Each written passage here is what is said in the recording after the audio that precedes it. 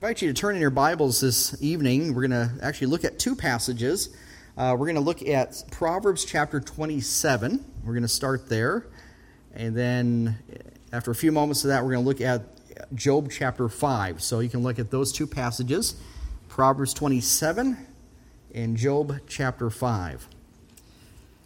I've been reading. I try my personal goal in reading. I like to read books, and my wife probably thinks I have too many, but nonetheless, I enjoy it, enjoy having them around me, enjoy reading as the Lord gives me time. I have a personal goal, and I have for years, of reading a book a month. Usually I pass that easily, but I try to do at least that, minimum of that. The book, I'm just about done with it now, but it's one of my favorite authors is AW Tozer. If you've ever read Tozer's Pursuit of God, Pursuit of Man, Born After Midnight, there's a lot of books that The Knowledge of the Holy is probably my favorite of his books.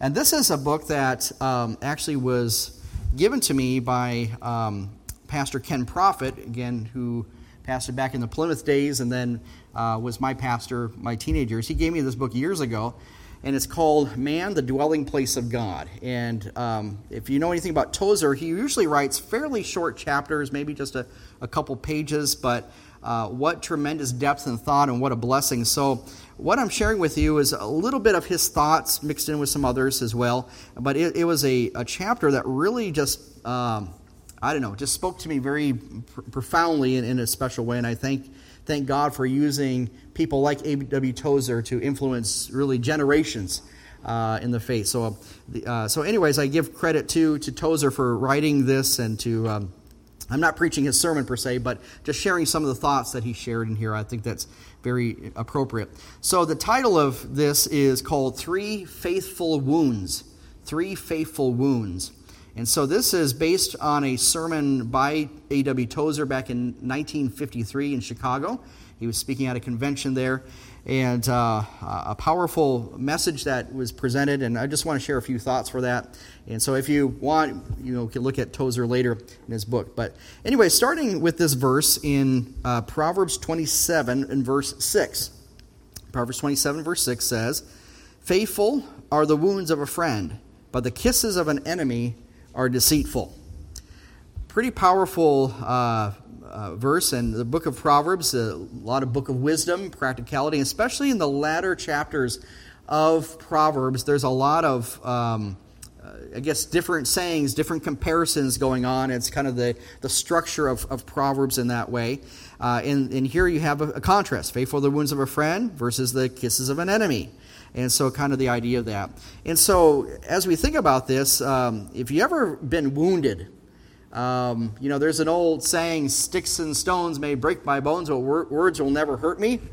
Well, as you grow up, you'll learn that's not exactly true. But the type of wounds that we receive that hurt the most probably are those that are caused by words.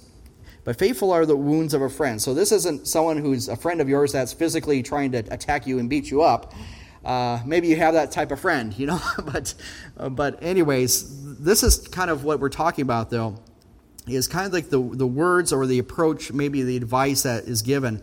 But when we talk about the wounds of a friend here, we are talking here about really, it's not to inflict damage per se, but it's really to, in love, to basically keep that relationship true, keep it faithful. Keep it constant. I like what Dave Gutsick says about this, that a mark of a true friend is that they will be willing to wound us with loving correction. Their correction may not feel good as genuine wounds, but it will be an expression of love and faithfulness of a friend. When you have someone maybe who, maybe you're about to make a decision and the other friend jumps in and says, that's probably not the smartest thing to do. Or they might say that was just wrong. You shouldn't have done that. Sometimes we knocks us off a little bit of our feet per se, maybe mentally. But when it's done out of love, I think this is the idea that the wounds of a friend are actually bound in love. So that's the idea. So faithful, or it's true, it's tested.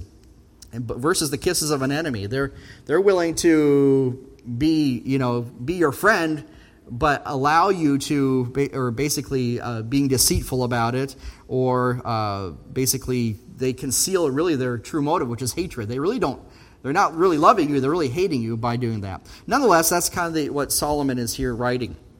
Okay? Another talk about wounds here, and this is from another commentator, that the wounds here are a metaphor for the painful and plain words that must be spoken in a true friendship in order to heal the beloved or to restore a broken relationship. And so when we think of those wounds, a lot of times we think of wounds that are caused by others. Those that say things that are maybe not fun to hear, but maybe are nonetheless important. And we should, as Christians, and hopefully as mature Christians, we should receive that and take it with grace. Nonetheless, it's never fun, though, when that happens, but nonetheless, take it in grace. But the question is, and this is kind of going to Tozer's chapter that he wrote here, is this: who exactly gives the wounds? Sometimes God uses other people. Maybe it's a preacher, an evangelist, someone who maybe preaches the word of God, and he's like, man, that stepped on my toes today. I think we've all been there at some point, and if we've listened to enough sermons, hopefully that has happened to us, and hopefully enough to convict us of our sin and turn to God. But while others may provide wounds, and this is quoting Tozer now, it is God himself who brings us closer to him. And so this is the idea. It's the wounds of a friend. If you really think about it, it's not just your buddy, someone you get along with. It's really, these are the wounds that God brings into our life. We are wounded by God. And so this is where I want you to go now to the book of Job. Job chapter 5. Job chapter 5. 2 verses here. Verses 17 and 18. Job chapter 5, verses 17 and 18. And we won't get into everything that's going on here, but we know Job and his sufferings. All right, if you know anything about Job, he suffered greatly. Talk about someone who was wounded, quite literally, but also he was wounded by, I would say, his friends were more deceitful in some aspects. They were trying to get after him. Here's Eliphaz, one of his three friends, if you will, that basically is speaking. But nonetheless, what he says is true, is worth our noting. And that's in chapter 5, verses 17 and 18. It says, "Behold, happy is the man whom God correcteth. Therefore, despise not the chastening of the Almighty." We'll stop there. We know that there are other passages in the Bible, later on even in Hebrews and others, that we talk about the chastening of God. Whom the Lord loves, he chasteneth as his son. And so we know that God does do that, but sometimes we miss the purpose of that. He does that, number one, we are his children. That implies relationship. Okay, so when you are chastened by God, that implies that you are his child. Okay, and he is simply bringing you back to himself. All right, I don't chasten or I don't punish my neighbor's kids, even though they might need it. Okay, that's not my role, not my responsibility. I don't have that relationship with him. Whereas us as God's children, he does that. Now, this is the verse I want us to pay attention to in verse 18. For God maketh sore and bindeth up. He woundeth, and he maketh his hands make whole. So this is the idea. For God maketh sore, he bindeth up, he woundeth. God is the one who causes the wounds when you think about it. That's really a profound thing when we talk about that chastisement. Is God purposely trying to injure us? Well, it's interesting. We're going to talk about some examples here in just a moment where I guess you could kind of say, yes, he does. He does allow sometimes that to happen. Now, every time we go through a calamity, every time we go through suffering in our lives, whether it be a physical ailment or getting laid off for work, whatever we think of suffering, does that always mean that we have sinned? No, it doesn't. But I think God still uses those things to draw us to himself. And so again, the title of this is Three Faithful Wounds. This is from in what Tozer mentions here in this book. He mentions a person named Lady Julian of Norwich from England back in the Middle Ages. So this is back in the early 1400s. This lady actually was around during the Black Death. And so a little interesting story about her. But nonetheless, he quotes her. And she had written this back in the Middle Ages. And she prayed, this was her prayer. "O God, please give me 3 wounds. A wound of contrition, and the wound of compassion, and the wounding of a longing after God. I ask this without condition, Father, to do what I ask, and then send me the bill. Anything that it costs me is all right with me. Wow. This is, again, someone from 600 years ago or more, who's basically said, Lord, give me wounds. Wound me of contrition, compassion, and the longing after God. So we'll kind of break that down. One thing I want to say, going back to Tozer, he says in this book, quote, all great Christians have been wounded souls. When we face a battle, our self-assurance is quickly challenged. When we have an encounter with God, we are changed and even wounded. So think of that. When we encounter God and His presence in a deep way, sometimes we do receive a wounding. And kind of his illustration he uses that when the best of soldiers, the bravest of soldiers, go into battle, and it's one thing to brag and even going jokingly and how we're men and women, we're tough and we can handle anything that comes our way. You probably heard those, ones who brag and all that. But when they get to the actual firefights, different in boot camp than you are on the front lines, okay? Big difference. You get to the front lines and all of a sudden, John, you could probably attest to this, you get to the real deal and all of a sudden the bravest of men are quivering in their boots, okay? And that's the difference that we have here. And so when we face the real battle, our self-assurance is quickly challenged. And so how do we toughen up? And that's by wounding. God wounds us. It's something that we don't really consider, but I want us to explore this. So let's talk briefly a few examples of God's wounding in the Bible. There are people that God, in a sense, wounded in their encounter with Him. For example, Jacob. Jacob wrestled with God and with the angel, and what happens? He ends up walking with a limp the rest of his life. Okay? Jacob was literally wounded. Okay? But what happened? His name was changed. Your name is now Israel, and it really set him on a different path. Obviously, we're in the book of Job right now. Job received countless wounds. He lost basically everything. His family, possessions, everything. And then, according with his 3 friends and then another friend or someone who decided to come along the way, give him countless wounds. As we think about that. But at the very end, what does Job do? He encounters God. Job, where were you when I created the world? The foundations of the world. And so Job encounters God, but Job received countless wounds. We think of Elijah, who he goes we know that Mount Carmel to fight against the prophets of Baal. Of course, God is victorious there. Then all of a sudden Jezebel says, okay, off with his head, let's go get him. And he runs for his life. We know that he eventually gets to Horeb, and he's there basically sulking. And what does God say? God encounters him there, and he says, Job, what doest thou here? What are you doing here, Job? And he says, basically, I'm the only one left. He says, woe is me. And in a sense, in that time, God wounded him and set him on a new path. We think of Isaiah, who encountered God in the temple in Isaiah chapter 6. As he sees the holiness of the Lord. Holy, holy, holy is the Lord of hosts. The earth is full of His glory. And what does he say? Woe is me, for I am undone. And how was he wounded? An angel came, took a coal off the altar, and touched his lips. He was wounded in his encounter with God. And it changed Isaiah's perspective.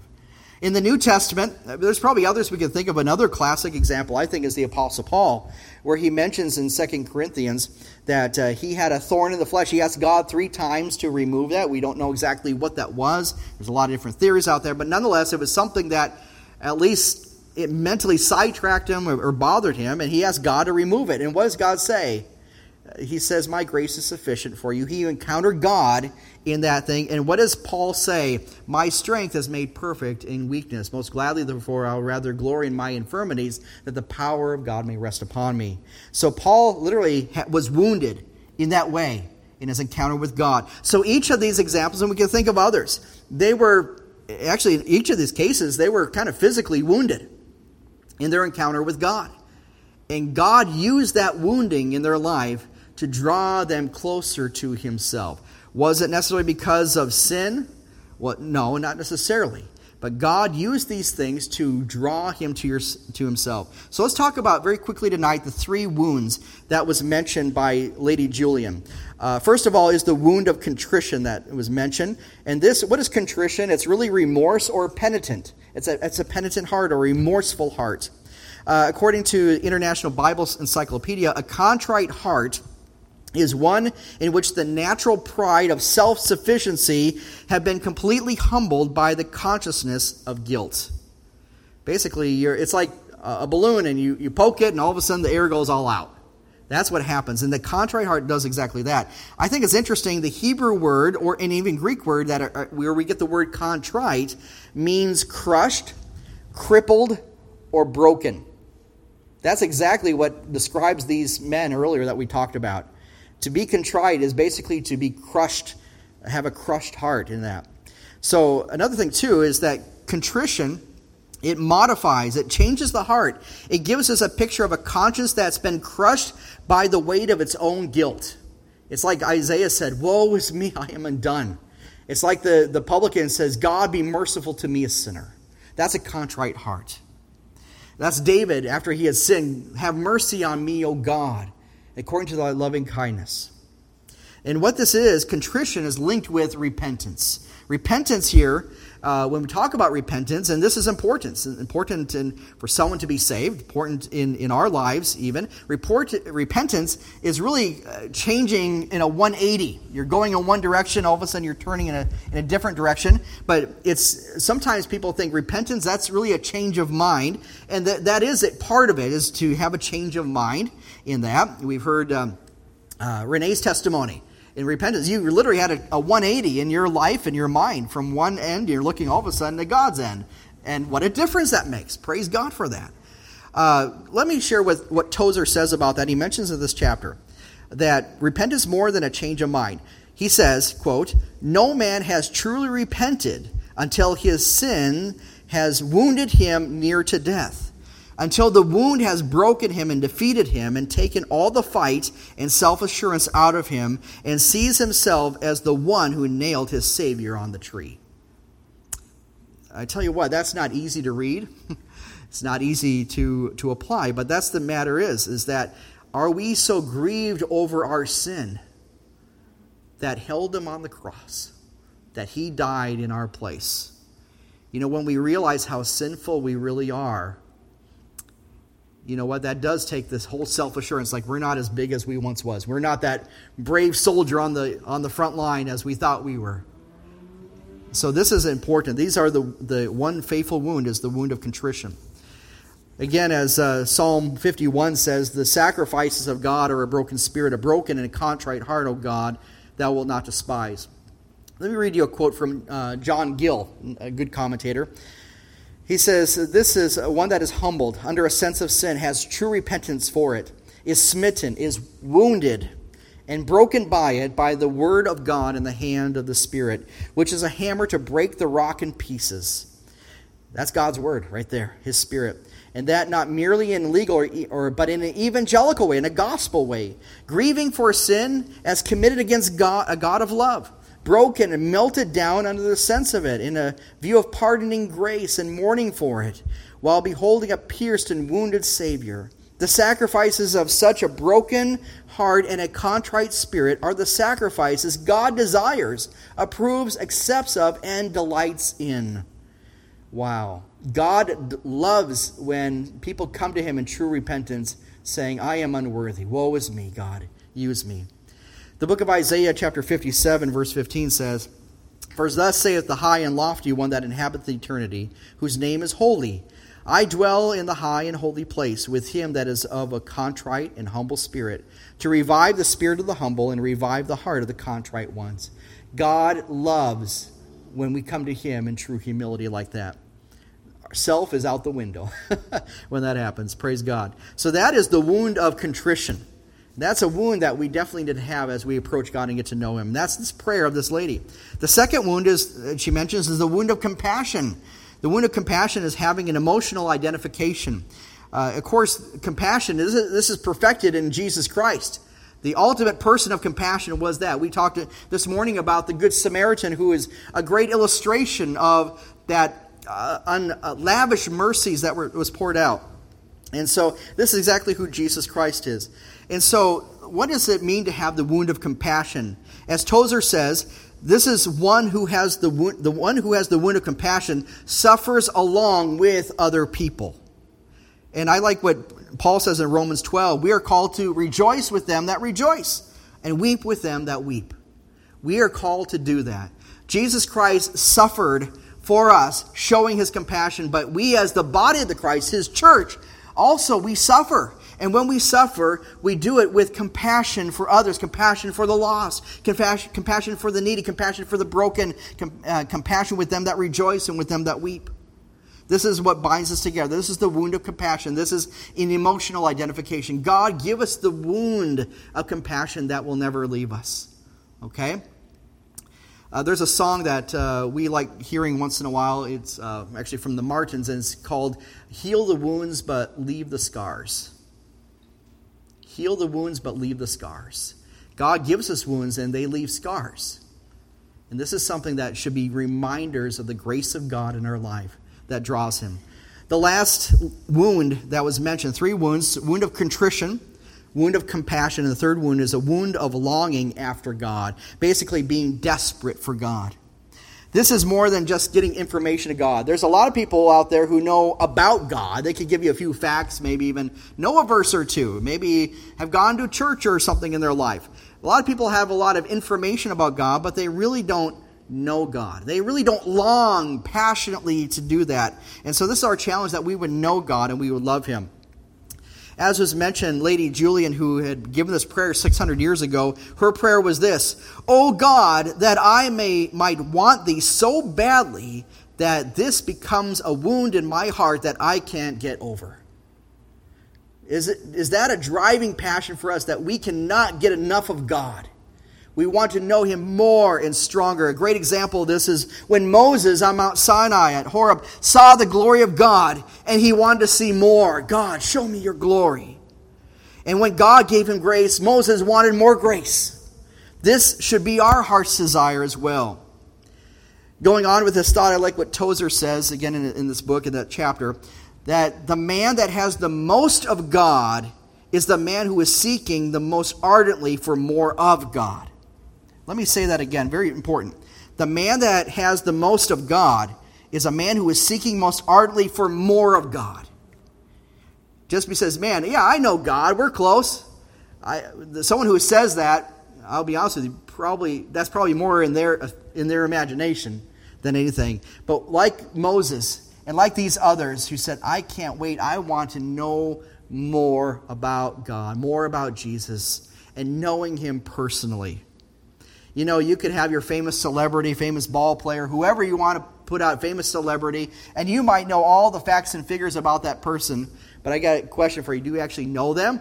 Oh, yeah, I got an autograph from them once upon a time, a couple of years ago. Yeah, but would they pick you out of the crowd? Probably not, okay?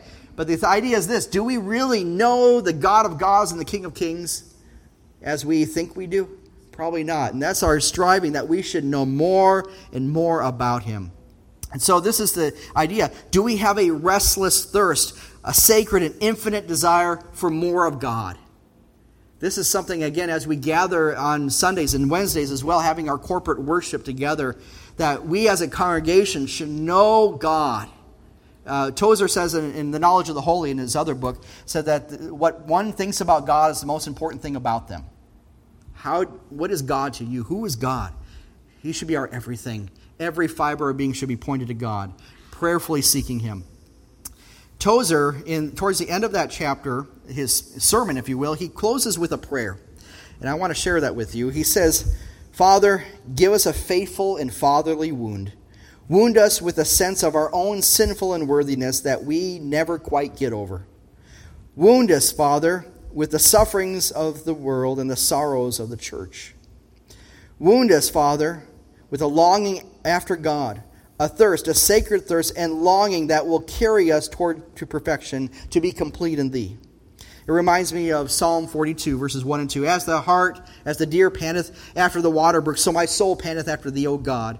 My soul thirsteth for God, for the living God. When shall I come and appear before God? Are we desiring God more than anything else in life? That should be our heart's desire. I close with actually Frederick Faber, who wrote several hymns. He has a poem that he wrote. God loves to be longed for. He loves to be sought. For he sought us himself with such longing and love. He died for desire of us. Marvelous thought. And he longs for us now to be with him above. God, it's one thing to say, man, I love God, I want more of him. But you know what? Something greater. God longs to have a relationship with you too. The God of the universe wants me, little old me. Some people say, man, I'm a big shot. Look what I've done for God. Yeah, of course he wants me. But you know what? As Isaiah, as Job, as Elijah, even as Paul said, you know what? God, use my wounding to draw me to yourself. May God give us 3 faithful wounds that draw us to him, that we would be faithful. And yes, we have the wounds. God would heal the wounds, but would he leave the scars? That we'd have a present reminder of what God has done in our lives.